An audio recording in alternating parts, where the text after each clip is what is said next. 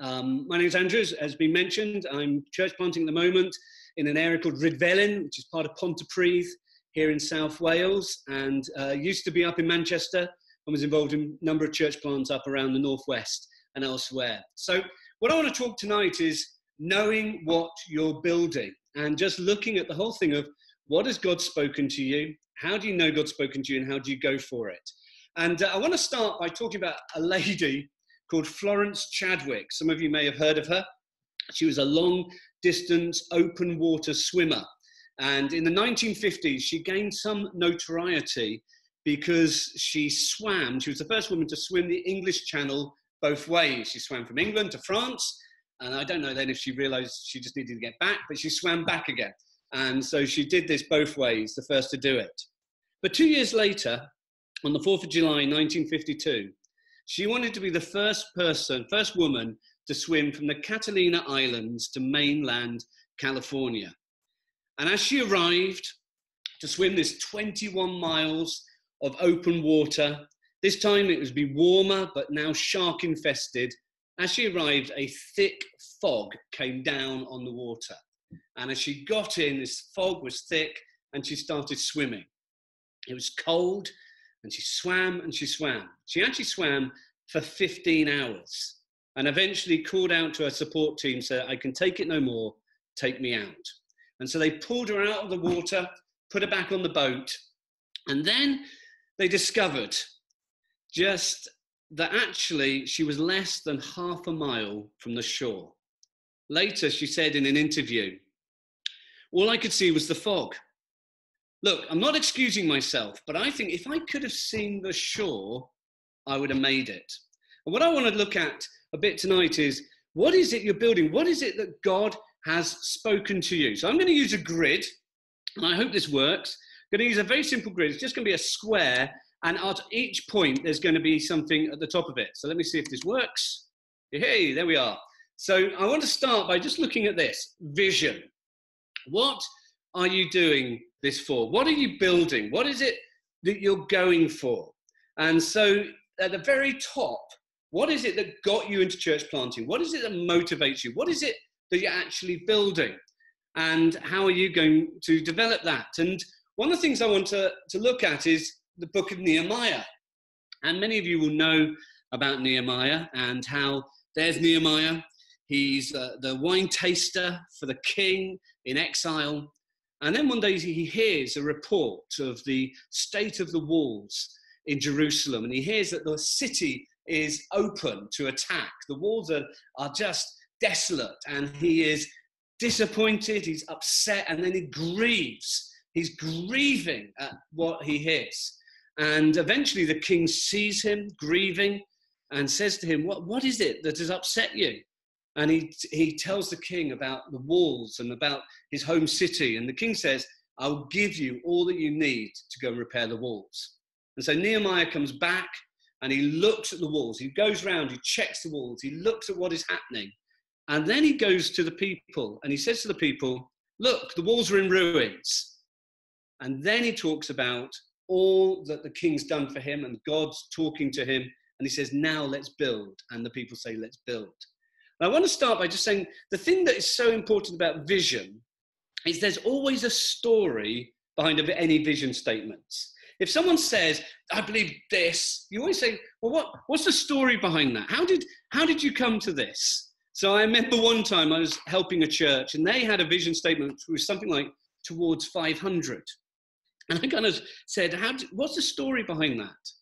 And then, in all honesty, they looked and laughed and said, "Well, the church down the road had towards 400. And I said, "Well, look, the truth be told, they probably got a story about it. That has got no vision in it." And so when you look at what it is you're going for, part of the vision, when you share the story, that's where faith comes. So for me, how did we end up in Pontypridd? Well, as I said, I was up in Manchester, and God very clearly spoke in a dream about us coming back to Wales and to be involved in church planting. And then I was leading a largest church in Cardiff, and I really felt God was starting to speak that actually it was a time to go and plant. It was time to go and plant a church. It's time again to go and do something. And so I met with the trustees and said, look, I just think God is saying that there's something about to happen. And I think me and Liz and the family are going to be on the move. And they said, where to? I said, well, at the moment, I don't know. I just know God's doing something. My reading that morning was about Samuel telling Saul, don't do anything till I come. And so Saul, of course, goes and doesn't wait for Samuel, and he does the sacrifice, and as a result, loses everything. And I just felt God say, wait till you hear Samuel, which is very embarrassing to be sitting with your trustees and your elders, and they're saying, what do you think God's saying? I'm saying, I've got to wait for Samuel. And then a few weeks later, we had our television on, and I was just sitting, I think I had a glass of wine, was sitting, and suddenly a man called Eddie Butler was doing a TV program on Pontypridd. And he suddenly goes, well, he said, I just want to hand over now to my friend Samuel. And suddenly there's this man, Samuel, walking over the bridge, and he says, Pontypridd's the place for you. Pontypridd is the place to reach Wales. And I turned to my wife and said, I think I've just heard Samuel. And of course, this man was talking about businesses and a good place for business to come. But actually, for us, it was Samuel who spoken. So then when we started saying, right, we're going to go and plant a church into the valleys, into Pontypridd, it was great sitting with all the other leaders in Pontypridd, other churches, and then saying, why are you coming here? And you said, well, Samuel told me. And you tell the story, and the reception and the warmth was really great. And then I felt God say, ask them, where should we plant? And so I said, where should we, where's nothing happening? And they said, oh, Rhydyfelin, that's an area nothing's happening. So I said, okay, we'll go to Rhydyfelin. So then we took a time, and this is the thing, isn't it? You have a vision, God gives you something, we're going to do it. But then as you move into the area, the vision starts to get more clarity. And there were, again, prophetic words that came. So one word was, you're to plant something like a mustard seed, deep, buried deep into the ground. In other words, to reach the communities in Wales, we had to plant something that went right into the community, that impacted the community. It couldn't just be a big thing, invite everyone to. It had to get in. And I kind of now, the more I look at my nation in Wales, is you realise it's community upon community upon community. And you have to plant. And so we've taken our time and we kind of started to plant this. And slowly doing it, we've now, we're just recently seen quite a few salvations, which has been really exciting. And we've got another baptism next in 2 weeks' time. And that's been really encouraging, but it's taken time to build and that vision of what it is you're building. So we knew we want to build here, but the other part of the vision was that it's like a strawberry plant that has runners and other congregations. And so we're starting now to look at where are those other congregations that we want. And so the vision is what you're going for.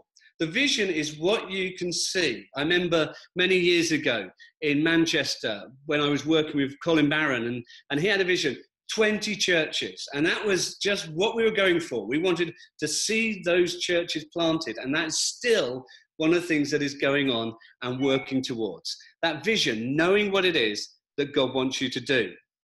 But where it can all fall down, and I think one of the biggest stumbling blocks is actually this other element I want to share with you, if I can get this to work, if it comes up, here it is action, your time, your diary. Do you do the things that fit with your vision? And I think this is often the point where actually things fall down. I think this is so often I've seen churches go with a vision, with an expectation, full of faith, this is where we're going, and then your diary gets full with really good things.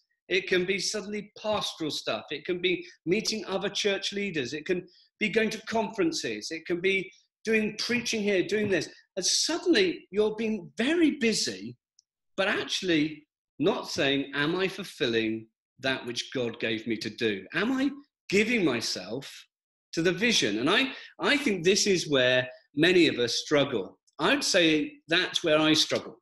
When we first planted the church, I felt God say, you've got 3 years to build a team that will lead the church and release you. And so I kind of sat there and thought, okay, 3 years. The first year I spent really getting caught up in some real pastoral issues. And there was one guy, took a lot of my time. I was trying to help him, trying to care for him.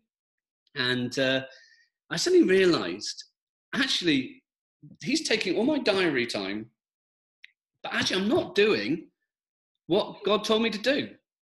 I'm not building the team. I'm not putting that in place. There's no way this guy's going to be part of the team, yet he's taking my diary time. He's taking so much of who I was. And I think that is so often the challenge, that you see what God says, and then you arrive, or just your time is taken up by other things. You think of Nehemiah. He arrives, he tells the story, he tells them we're going to build the wall, he tells the story of how God's been with him, and then he builds the wall. He then instructs them, and they start building. Can you imagine? Someone could have said, actually, Nehemiah, could we actually help build my house first? It'd be really nice. Got a nice idea to an extension. It was a good idea. Or someone else says, well, actually, I'm feeling a bit ill. Could I have some? But actually, he had to say, no, we're going to build. And it is so hard sometimes when we are going for a vision with something that we know God's told us to do, and there are so many other issues come our way. And actually, really good things.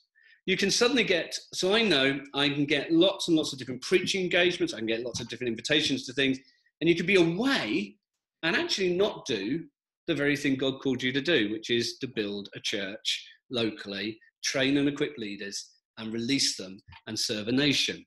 And so I think so often, actually, that's the biggest challenge. You've got the vision, but actually our action and our diary can be out of sync. And when it's out of sync, you can be very busy and actually can get quite tired and not really be fulfilling that which you're going for. So for me, when I suddenly realized actually I needed to develop a team, that had implications on my actions. So firstly, I suddenly realized I've got to spend time with people that I'm training and equipping, that they are my priority, that they're the ones who have first access to my diary. They're the ones who I'm going to meet with, that the leaders' meetings become a priority, that we gather together, we have fun together. I encourage them and they get to know me better. The other thing was realizing it means I'm just not going to preach that often, because I want to train these guys to preach. I want them to lead meetings. I want them to take on stuff. So at that point, I released them more and more. And actually, I'm now at a point 3 years later where, by the grace of God, I've got a great team who actually does release me and is in place. But to get there, there's been sometimes personal costs. There's moments you're sitting in meetings, you're thinking, oh, we've got visitors, I wish I was speaking. But no, it is much better that that's what's happening. And it's funny, if you think about when God has spoken, that actually it is amazing how other things battle for your time. Even Jesus. So we have that strange moment with Jesus, with the Samaritan woman, when he's walking and the woman says, please heal me. He says, no, I'm not here for you. I'm here for the Jews. And she says, even the crumbs, don't even the crumbs come off the table. A sense of actually, Jesus responds to faith, but Jesus had to be focused. I'm here for this purpose. I'm here for this reason, and I can't get distracted. And so often, I think sometimes when we are pioneering, there's lots of things, because sometimes pioneering is hard work. And dare I say, sometimes you can be on a long route, that sometimes it's nice to have some quick, easy wins. It's when your diary, though, is full of them, where it's full of things that actually are distracting from your very call. So you have your vision, which has a story, and that's what God has given you. And each of you will have your own story. You'll have things that you're believing God for, and you've talked it through with people, and it's shaped on the journey. It is shaped bit by bit. You have the community, what you're building is shaped, and what you're going to go for and how that's going to look. I was up in North Wales this weekend at a church in Flint. And it's a brilliant church. They've just taken on they've had a pub building, and they've just done this massive refit of it. And it's brilliant. Their vision was to be a hub right in the heart of the community. And when you go into this building, it's the best, I'd say one of the best church buildings I've been in the sense you walk in and you think this is a community facility that's also home for the church. You don't walk in and think, here's a church trying to do community activity. It's right in. But the DNA of who the church is in everything. And when I sat with the guy who leads it, he just shared very briefly, that was the vision. So as they designed the building, everything, the actions, everything they did was fulfill that which God has called them to build. And so I just think there's always that challenge. You know, when you start to see, this is what God's called us to do. This is our vision. This is the bit, the top of the square. This is the bit we're working to. But your time has to be dictated to by the vision, not other things. Because if you get distracted, you're not going to fulfill the very thing you are going for. And I know personally that really is one of my battles. The other thing at the bottom of this grid, and if this works, is you've got here the sort of the matrix, I call it. The measure, what you measure. What are you measuring? What is it you're measuring? So you've got your vision, that which you believe God's given you, that which you're going to go for as a church, your time, your action, what you give yourself to. Are you going for that which is working towards the vision? And then at the bottom, you've got this matrix, this what do you measure? And this is always very interesting because I would say what you measure shows what's important to you. So does it fit with your vision? So you might measure your Sunday attendance. That might be the thing that really matters. Well, what is your vision? Are you actually measuring something that fulfills the vision? Some people might measure the money, and that is an important thing. Obviously, we need to have the money to sort of make the whole thing work and everything function. But how are you measuring it? Is it a faith measurement or is it a fear measurement? Or are you measuring like baptisms? Are you measuring those who've responded to Jesus? Actually, what you measure does show what you find as important. Where you see your importance is what you know, what you measure. So if someone comes to me and asks me, how many churches have you got planted in Wales at the moment? I can say, well, we've got these numbers working here. We've got the second congregation here. You can know what it is you're about. You can know what it is you're working towards. If someone said to me, how many people have you seen baptized recently? I can say, yeah, we've seen 3 people baptized recently. We've got another one coming up soon. And actually, we're going for bi-monthly baptisms because we think that's going to be important. What is it that you measure? And how does that fulfill the vision and what God has got for you? It's quite an interesting challenge. And then the last thing in all of this, and I've got quite a bit of other things, is the culture. The culture of what you're building. Now that's going to shape absolutely everything that you're going for. Your culture will shape how the vision is worked out. The culture will shape how your actions and how your diaries worked out. Your culture will shape what it is that you're measuring.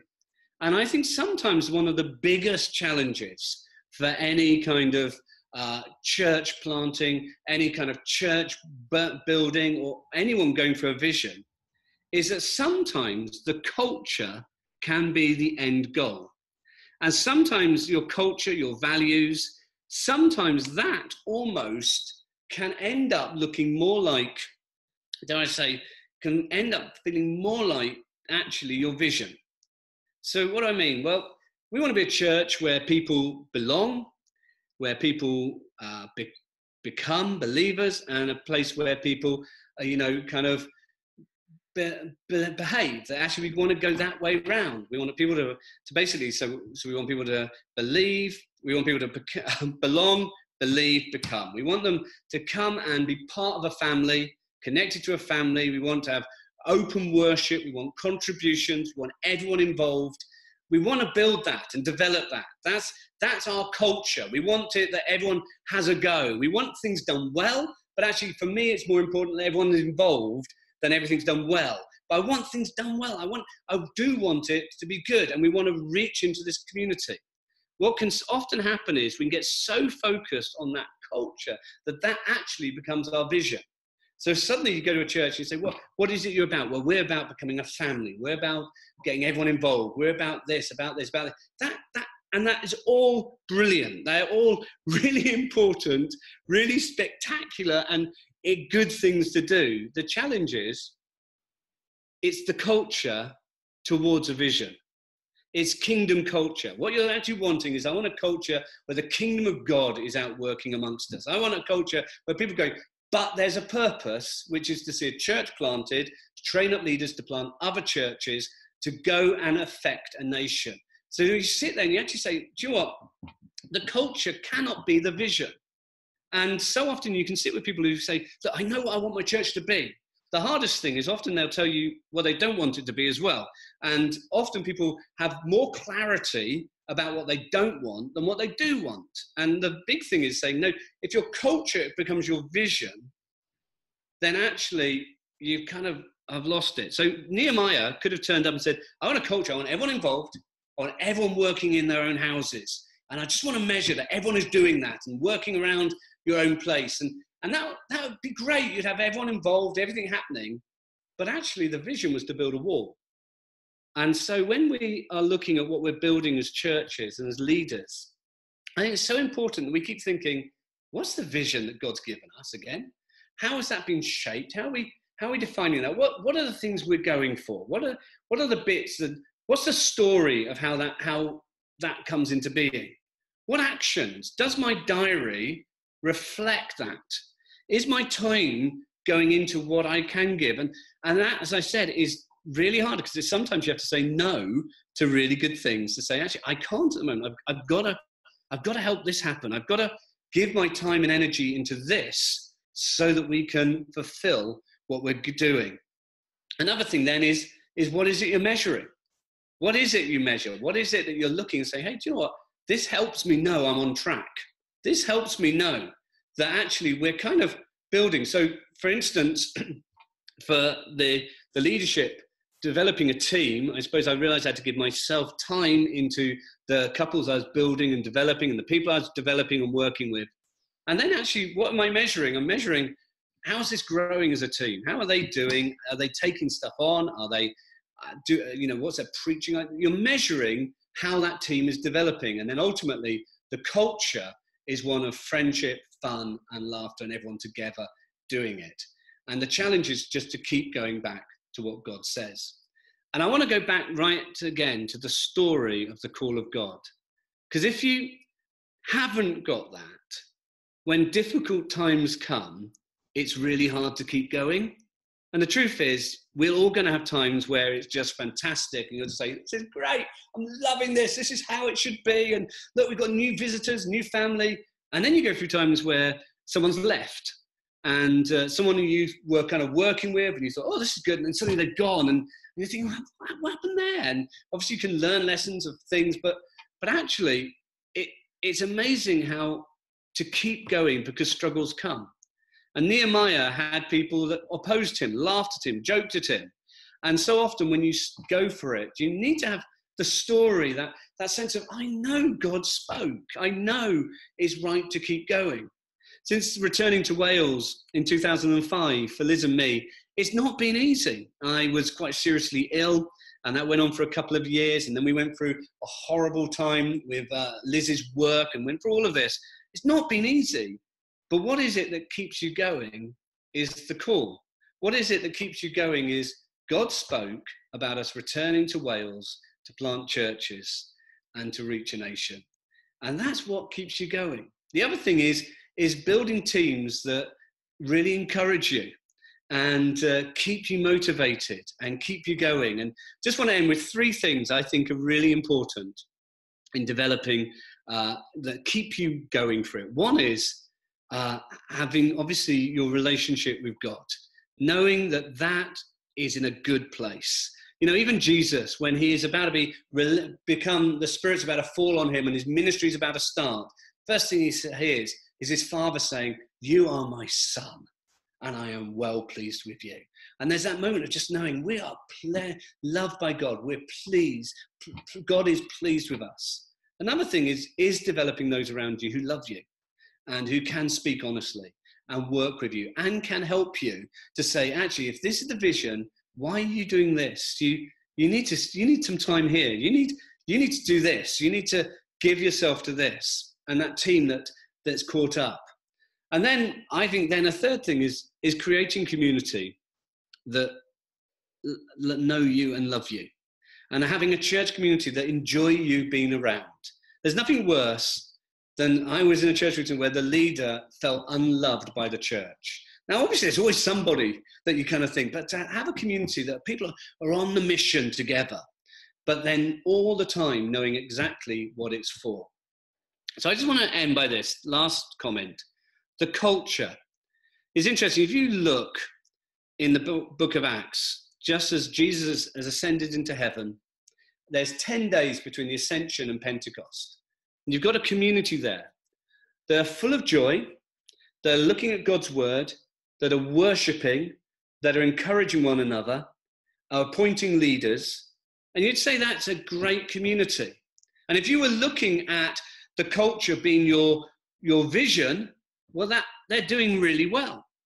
But then the Spirit of God comes on them, and the first thing the Spirit does is he takes them out of the upper room, their safe place, their secure place, and takes them out on the mission that God's got for them. Can I just encourage us, let's never end up with creating upper rooms. That in church planting, we can feel vulnerable at times, and we just want to create a safe place, get people in, oh, this is nice, oh, I like this. But to keep thinking, the Spirit is going to take us out of here because we're about a bigger mission. We're here not just for these 20 people, we're here for the next 2,000. We're here to keep going, to keep being pushed out. Our vision is bigger than what we've got here. And there's something about when you can express a vision, express a story, people can go for something big. They can connect to it because they can understand, and they can go for it and be with you. And with that, thank you. Well, thank you so much, Andrew. That's really great stuff. So what we will do for the rest of our time together now is a chance to put whatever questions you have to Andrew. So questions about things that he's talked about, or if there are other church planting related questions, vision related questions, leadership related questions that you would like to ask, then by all means type them in. The way you ask your questions is down at the bottom of the screen. You should have a button that says chat. If you click on that, you'll get a little panel that appears, and then in there you can type the questions. I will see them and I will put them to Andrew. So to start with, the first question I'd like to ask, just going right back to the very start of what you were saying, you said that there's a story behind a vision statement in most cases. And can you talk a little bit about how much of that story is kind of the main leader's story and what they've brought into it, versus being a shared story of a team who together have seen some stuff and are going after it? Is it, in your experience, mainly driven by you, or do other people kind of feed into that story a bit? I think other people feed into it. Mm-hmm. So I think there is a sense of, there's a story that you carry. So there's a story of which God has spoken to me to do in Wales, which is what he's called me to do. Then other people get excited, connect into that, but actually they have a story as well. And so, for instance, with us here, in my team, there are people who have got stories that are how God brought them to where they are planting alongside me here in the valleys. Mm-hmm. And it's a story of how God brought them to Rydvelin and to be brought into it. So everyone's got their story, but actually I think then you've got a team that when you look at what is it, the vision that God's going for, actually each of us have parts of that play into that. But I think for Nehemiah, there was a clear, this is the story that motivated the people to build. Then you've got the stories of all the people who are then building and how they got excited by it and they're going for it. So I think in a sense, there are times when it's a shared moment. There will be times when there's a prophetic word. So for us, the word about the seed being buried, the mustard seed buried into the ground, wasn't a word brought to me. It was into a joint context. It was where we were together. This word came, and communally, everyone said, yes, that explains, that defines what we're doing. That's right. And then the second one, when it's then a strawberry plant with runners going out, suddenly then people can understand why we've now got potential another congregation somewhere else, because that kind of fits what God has spoken. So there's a corporate prophetic story, but I think also the story that keeps you as a planter and the leader you need to know that you've heard God yourself and going for it.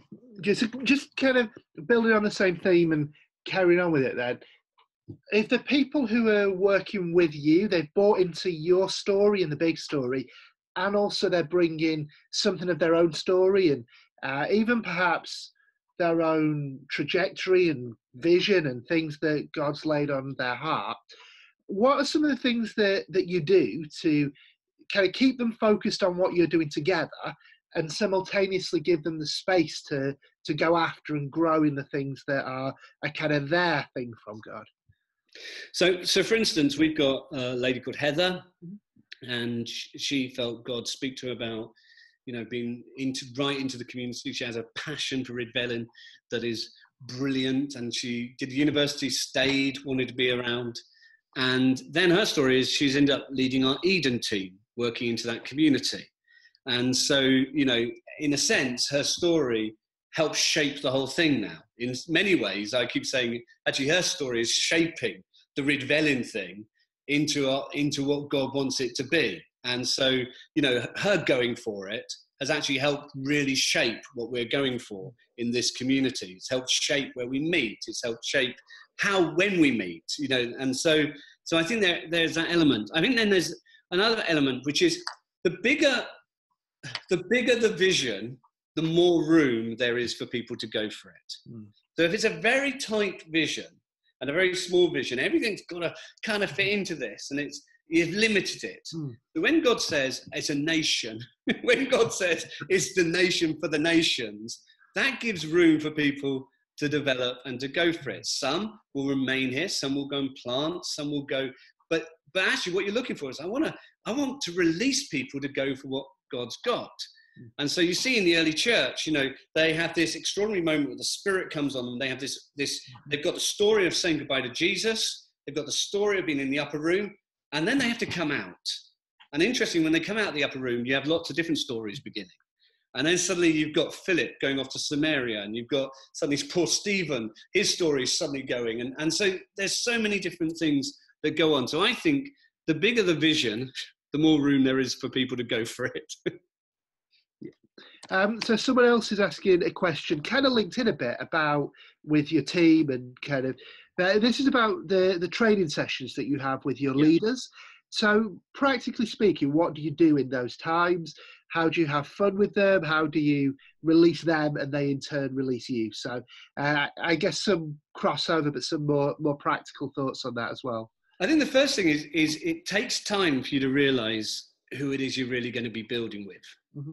And actually you can be surprised, but you kind of think, hey, there's a chemistry, isn't there? There's a kind of, it's fun to be together. It might be that you watch the rugby together. It might be, so I've got a team that one is a guy who would want to watch all the rugby matches with me, and then two others really aren't that interested. But actually when we're together, there's just, so we had a lot of meals together. We ate a lot together. We dreamt together. We did sort of times thinking, what would we like to see? How could this look? And then we kind of went on the journey through the prophetic of what it was. And I suppose I kind of then started looking at them and thinking, right, how can I help develop each of these guys? How can I, what do they need of me? And one of the things I suppose it is like, I've got 5 kids. And actually one of the things as a parent is all the time, your entire purpose as a parent is developing your kids to leave home. That is it. From the moment they're born, you're preparing them to leave. And so you kind of sit and think, actually, what I realized is I've got to bring what I brought parenting-wise into the team and to help them be who God's called them to be. And so for me, that meant, recognizing that they've got good public gifts, and how do I give them space? And one of the things was, if I did every Sunday, if I kept speaking, I was always holding them back. I was actually hindering them. And so what I realized quite soon was I had to let them preach. I had to let them do the preaching, and I had to look interested. So I suddenly realized my face was doing more damage than it was. So I had to keep really looking and, that's a good point, and encouraging them, and then giving good feedback and having times chatting and talking about it. But also just, I suppose, is a sense of releasing people to go for it. So I'm going to use an example of how Colin released me. When I came up originally to plant a church up in Manchester, Colin felt, I'm going to let Andrew go for it. And if I let him go for it and he falls flat on his face, he'll ring me and ask for help. But if I try and hold him too tight, when I release him, he won't contact me at all. So what Colin did was sort of, go on then, have a go. And then when I kind of tripped, I was back on the phone. How would you handle this? How would you handle this? And then through that relationship. And I suppose that's kind of how I feel I've done it with my guys, is I've worked with them and they've gone for the things that they've got faith to go for.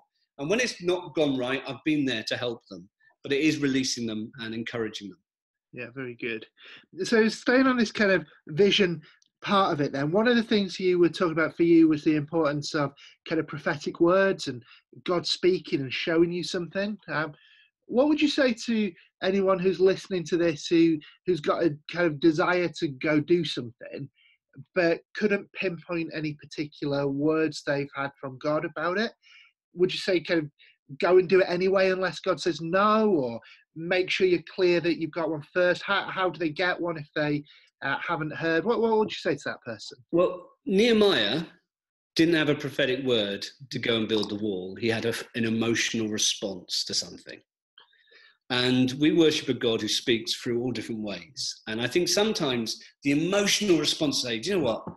I'm grieved that there's a community that there's nothing there witnessing Jesus. I want to do something. I really want to do something. And if there's faith, and if the people around you are saying, do you know what? We recognize faith, go for it. I think that is part of the story, isn't it? Why are you here? It can't be, well, I had nothing else to do, because it's got to be, there's a reason why someone desires to do something, and it can't be, I once did have someone come to me and say their desire was to be full-time in the church. I asked why. They said because they want to have friends. I said, well, don't be full-time in the church, but actually, so there's got to be a sense of what is the motivations, what are the things that are going behind you. But the story is that if there's a passion in you to plant a church, that's not a normal passion. That's not actually the majority of the people that are out there who are saying, yeah, I really want to plant a church. The majority of people are, I just want an easy life. Actually, I'm kind of like, that's often my plea is, Lord, I'd quite like just an easy life, really. But the passion to say, no, I'm going to plant again, go again, that can only be a God-given thing. So I think sometimes you can, like Nehemiah, part of it was saying, hey, there's an emotional response, and then he saw the favor of God on it. And it may well be that you're just sitting there saying, I've got a real desire to plant a church. I don't know where, don't know how. And then suddenly something grips you, and you talk to someone, and someone says, hey, do you know what? I've got faith, that's of God. Let's go for it. But you just need something that is a trigger to you going. Great. So the faith piece that you were talking about, that kind of leads into another question that someone's asked. So they're asking about kind of your own faith over the years. How has that faith been challenged in kind of the good times when things have been going well, and also the times it's been more of a struggle? Any comments from your own journey about that? Yeah, I would say it's really frustrating, this, but God seems to work. There's moments where you just know the anointing of God, and there's moments he's working on your character. Okay? And what I find frustrating is God doesn't seem to work on my character during the good times. When it's going well, somehow my character's not being pressured in that point. It's when I'm going through a tough time that my character's being pushed. And so, as I said, when we first heard God about coming to Wales, there was a really very strong prophetic vision to come. And we ended up coming. And I've got to be honest and say it's been a really tough time. It'd be lovely to say, and it's just been great. I kind of arrived, we had 3 really exciting years, and then I had a little bleed at the bottom of my brainstem, which left me with these cluster headaches, and I was in severe pain for a year and a half, getting these things, couldn't function, and God healed me. But going through those times, there were moments of thinking, is there a God almost? It's like, but actually, he was working in who I was. And I don't think he brought it, but he allowed it.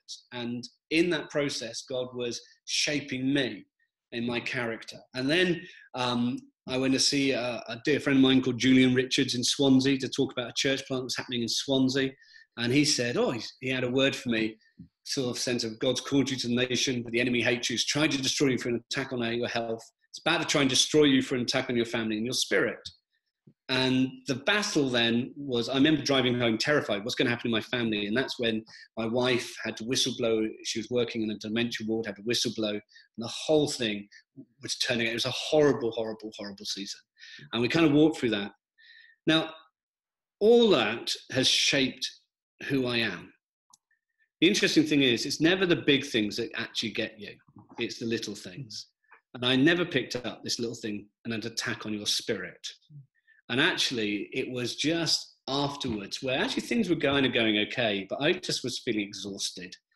And that's actually where I remember one time someone saying something in the church, and I just felt cynical about it. And I was like, that's not me. And I realized, actually, that's nearly got me. So I think when you're going for it, there's a sense of, someone once asked me, what's your greatest achievement since coming to Wales? And I said, I still believe in God, and I'm still passionate about his church. And I still believe we can plant churches. And actually, I think there's sometimes that's what God loves. With whatever you've walked through, there's still that sense of, I still believe God for this. Because we need to have sometimes a doctrine of failure as well as success, because not every church plant is a success. And sometimes we kind of rule ourselves out because it wasn't a success. And we think, well, that's it. It's funny, in Britain, you have this whole sort of bankruptcy thing. If you bankrupt a company, you can't be a director again. Well, in America, you can be president and having bankrupt a few companies, and it's almost seen as part of the learning curve. And I think sometimes there's that sense of we can go for it and be passionate for it. And if it doesn't work, we go for it again, and that passion of saying, I believe God. And so faith is a strange thing. It's very hard to measure, but you can only measure it as I believe, I know the church is the answer to Manchester, to Germany, to the valleys of Wales. I am utterly convinced, and I want to make sure those who are gifted to do it are released to do it. That's great. Just expand for us a little bit more on this kind of doctrine of failure thing, because it's so refreshing. It's so good to hear. Maybe I've just failed a few times. No, it's really good. I think we all have. But for someone who maybe that's the personal story at the moment, they've had a go at something recently, it hasn't gone as they wanted, and they're needing to kind of regroup and go again, or maybe for like a leader who's got someone kind of coming along to them who in the past has had a go and it hasn't gone to plan. How can we get people back in the game? What are some of the things that we can do to kind of restore, rebuild, re-equip and redeploy people? I think sometimes we neglect Barnabas in the Bible. Okay, so there's always Paul, but Barnabas was the one who went and got Paul. Barnabas was one who created a culture that actually people would go for it. And even when Paul and Barnabas fall out, interestingly, you realize Barnabas was right. John Mark does end up being useful to Paul. And so I think there is that sense of creating a culture of encouragement, creating a culture that come on, you can do it. God didn't speak that for you just to be wasted and to disappear. There used to be the old thing in the communist times where there goes another face off the Kremlin wall. There used to be sort of, every year there'd be this sort of thing in Russia. All the big weapons would go and there'd be all the officials on the Kremlin wall and there'd be someone missing and they've gone. And sometimes church life can be a bit like that, can't it? It can be sort of, oh, what's happened to them? Or they've gone, or they've gone. Actually, sometimes it's that as leaders, I think, is saying, well, hold on a second, let's bring them back onto play. Let's encourage them. Let's get them back to a place where, what is God doing with them? Where is God taking them? How can we do this? I think when it's you personally, I just knew when I'm going through it, I need to connect back with people who've got faith for me. I need to connect back with people who know me, who love me, who say, come on, we can do this again. And it might be that a church hasn't gone the way you want it to, or it might be that someone you're trying to develop doesn't develop in the way you want them to, or, it doesn't quite work. And you could feel, rejected. But actually the sense of just saying, no, I've got to go back to what God's called. I've got to keep learning the lessons. I've got to keep learning what is it I could have done better? What is it I could learn? But at the same time, to have that spirit of, ultimately God uses us, and his kingdom is a kingdom that grows and grows and grows. And though it might not go well here, it doesn't mean, it won't be anywhere. And I always love this fact that Paul argues his apostolic ministry, not based on Ephesus, but based on Corinth. where actually you kind of sit there and think of all the churches to choose to say, this is the one I'm going to argue my apostolic authority on. Is you think, I think that is quite phenomenal with all the failure in some ways, moral failures and other things. And it wasn't a huge church, but that's the one he kind of felt, this shows something of what God's given me.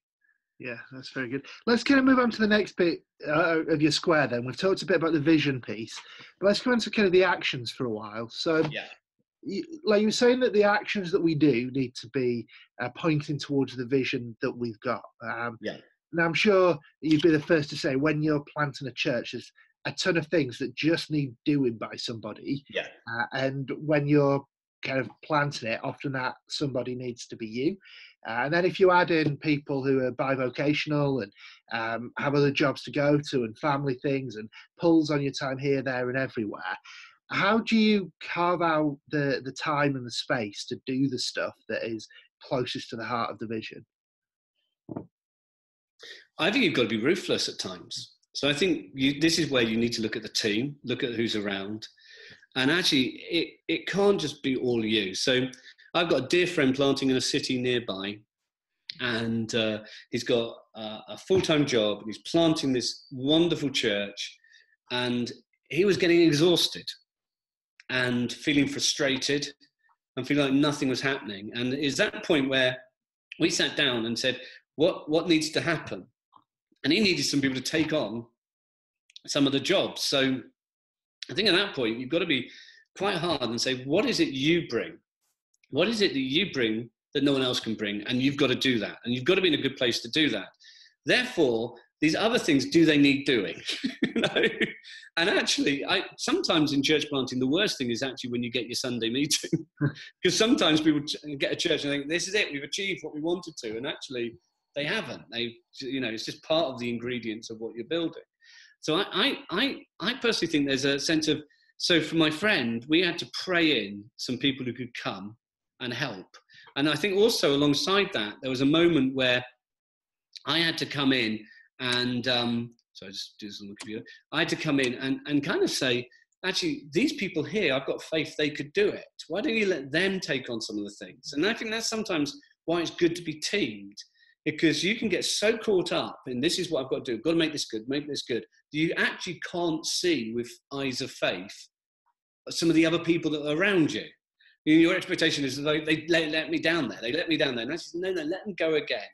So I genuinely think the danger is in church planting, you get very worn out gathering the first 25 to 40 people. Mm-hmm. You can be running kids clubs. You can be running this, and this. And actually, sometimes you have to sit down and say, what is it God spoke to us about? Let's give ourselves to that, and let's help train others to take on these other bits. So for me, administration is a nightmare. Right? It genuinely, I'm dyslexic, so suddenly having to do lots of emails and stuff. So I just knew I've got to find some competent people quickly who can take this stuff on, so that we don't bankrupt the church in the first 6 months, and we don't, have everyone confused. And you just reckon I've just got to put the right people in place. And because this was my biggest danger. I mentioned in the talk, but I found when you start a church, a lot of the people who can gather to you can be very, very needy. Mm. And it's amazing how you want to help them, because that's why we're doing what we're doing. And then you realize actually it's just draining you. And, to be honest, when we planted a church in Ponty, there was one character that almost drained me totally. And it was that point of realizing, I've got to change my focus here a bit. Otherwise, we're not going to build anything. Yeah. Okay. So let's move on to the stuff about kind of the measuring for a little while. So you were saying we need to be measuring the right metrics and the things that tie into the vision. What for you would be in your circumstance, the top 3 things that you would kind of measure to see if you're on track with what God's called you to be doing? So for me, the first is, are people getting baptized? Mm-hmm. Okay, that for me is the top thing, is, are people getting baptized? Second one, are people growing in maturity in the church and taking on responsibility? But then there's two strange ones. One is for the nation and one is for the nations. And God spoke to me about a church that would reach the nation. And so actually, I would then say, are we involved in the nation? Are we actually involved church planting in the nation? Are we involved in helping serve the nation? And then the other thing is, what international nations are we involved in? What other nations are we involved with that actually are doors that God's using us into? So when I'm asked questions about how things are going for me with church planting, usually people have their own metrics that they're wanting me to speak into. Yeah. And usually that's how many people come on a Sunday. It is. But there'd be others alongside it. How do you have those conversations with people? Do you just tell them what they want to know, or do you use them as an opportunity to point them towards what you see as more important? How do you do that? I suppose I will go back to what is it we're trying to build. Mm-hmm. So actually, someone say, how many are you getting on a Sunday? Quite happy to say, hey, we can get 45. 45, I mean, last Sunday we had loads away. So I think we were about, I was away as well. So I'm kind of not totally sure how many were there, but I think it wasn't a huge amount. And so you sit there and you think, but actually if you say, well, look, I think since August, we've seen 7 teenagers respond to the gospel. We're seeing them getting baptized and added in. We've got a new congregation kind of looking to connect with us. And actually, it's saying to people, what is it that's important? I'm not just interested in just moving stones around the kingdom. I'm just not interested in just, moving Christians. So you need a few folk to help get momentum, and to feel like, hey, we can take something on. But actually, your purpose is you want to see people saved and added and connected into church. And then you want to see people trained and equipped to go and plant. And one of the other things, I suppose, which I always then say is, which always excites me about the kingdom of God, is when God called me back to Wales, there were 2 things he really spoke to me about from the Welsh revival in 1904. And the Welsh revival, dare I say this, has sat like a curse over the church in Wales, right? It sits like this curse and everyone looking for it. But actually, in the rugby team in the 1970s, we had a very successful rugby team in Wales. And that sits like a curse over Welsh rugby for years, until 2005, where we won the Grand Slam. And the team that won in 2005 played with the same flair of the past, but there was just different foundations. And one of the things I felt God say that he wanted to put back into the church was the passion for Jesus that was there in the Welsh revival, and the passion for the nations that was there in the Welsh revival. In many ways, the rest of the nations were more blessed by the Welsh revival than Wales was. People went. I go to India, and there's churches there because of that. And so I kind of sit there and think, so for me, I'm always talking to people, right, are people getting excited by the nations? Are people getting caught up? So we've got a young lad, doesn't have a passport, suddenly he's getting baptized in 2 weeks' time, and he's talking about getting a passport because he's probably going to have a trip to Germany or a trip to India at some point in the future. And you sit there and think, now that's exciting, that momentum of the kingdom of God that changes people's lives.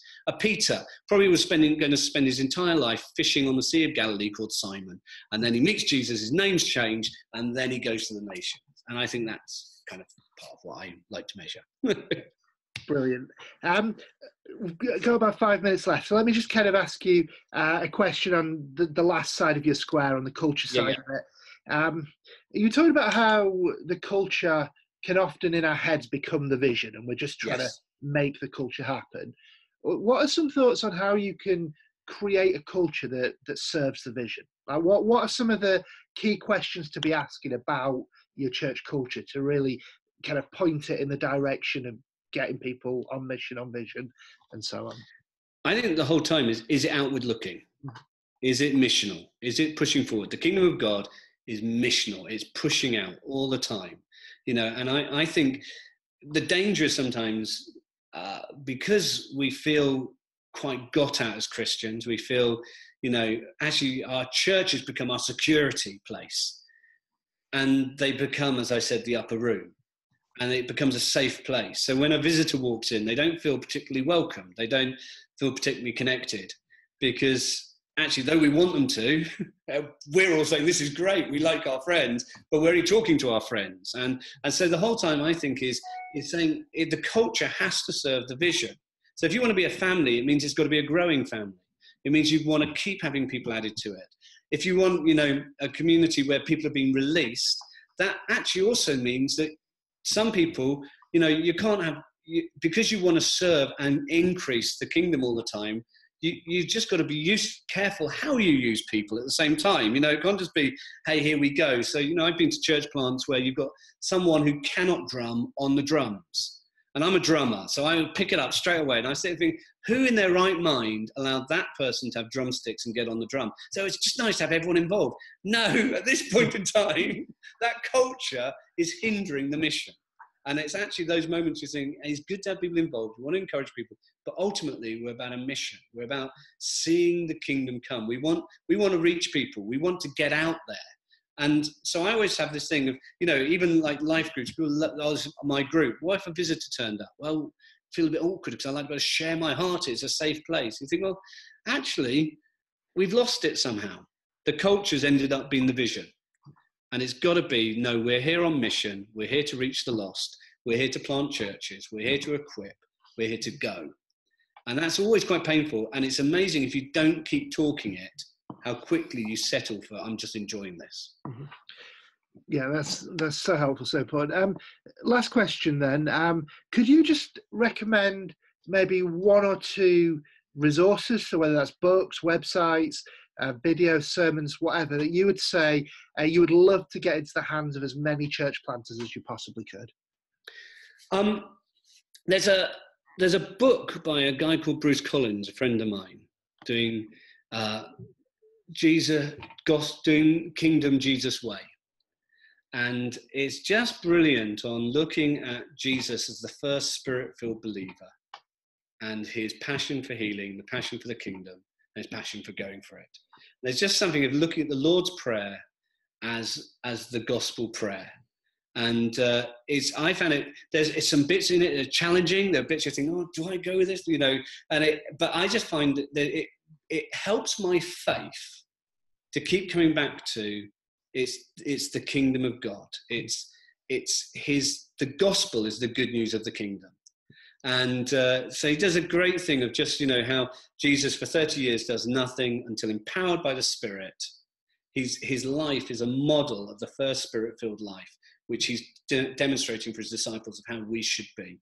And I think what I find when I look at that is it prevents me from becoming professional. It prevents me from seeing this as just as my business. It keeps me going. This is the kingdom of God. It keeps going. So it's Bruce Collins, Jesus' Gospel, Jesus' Way.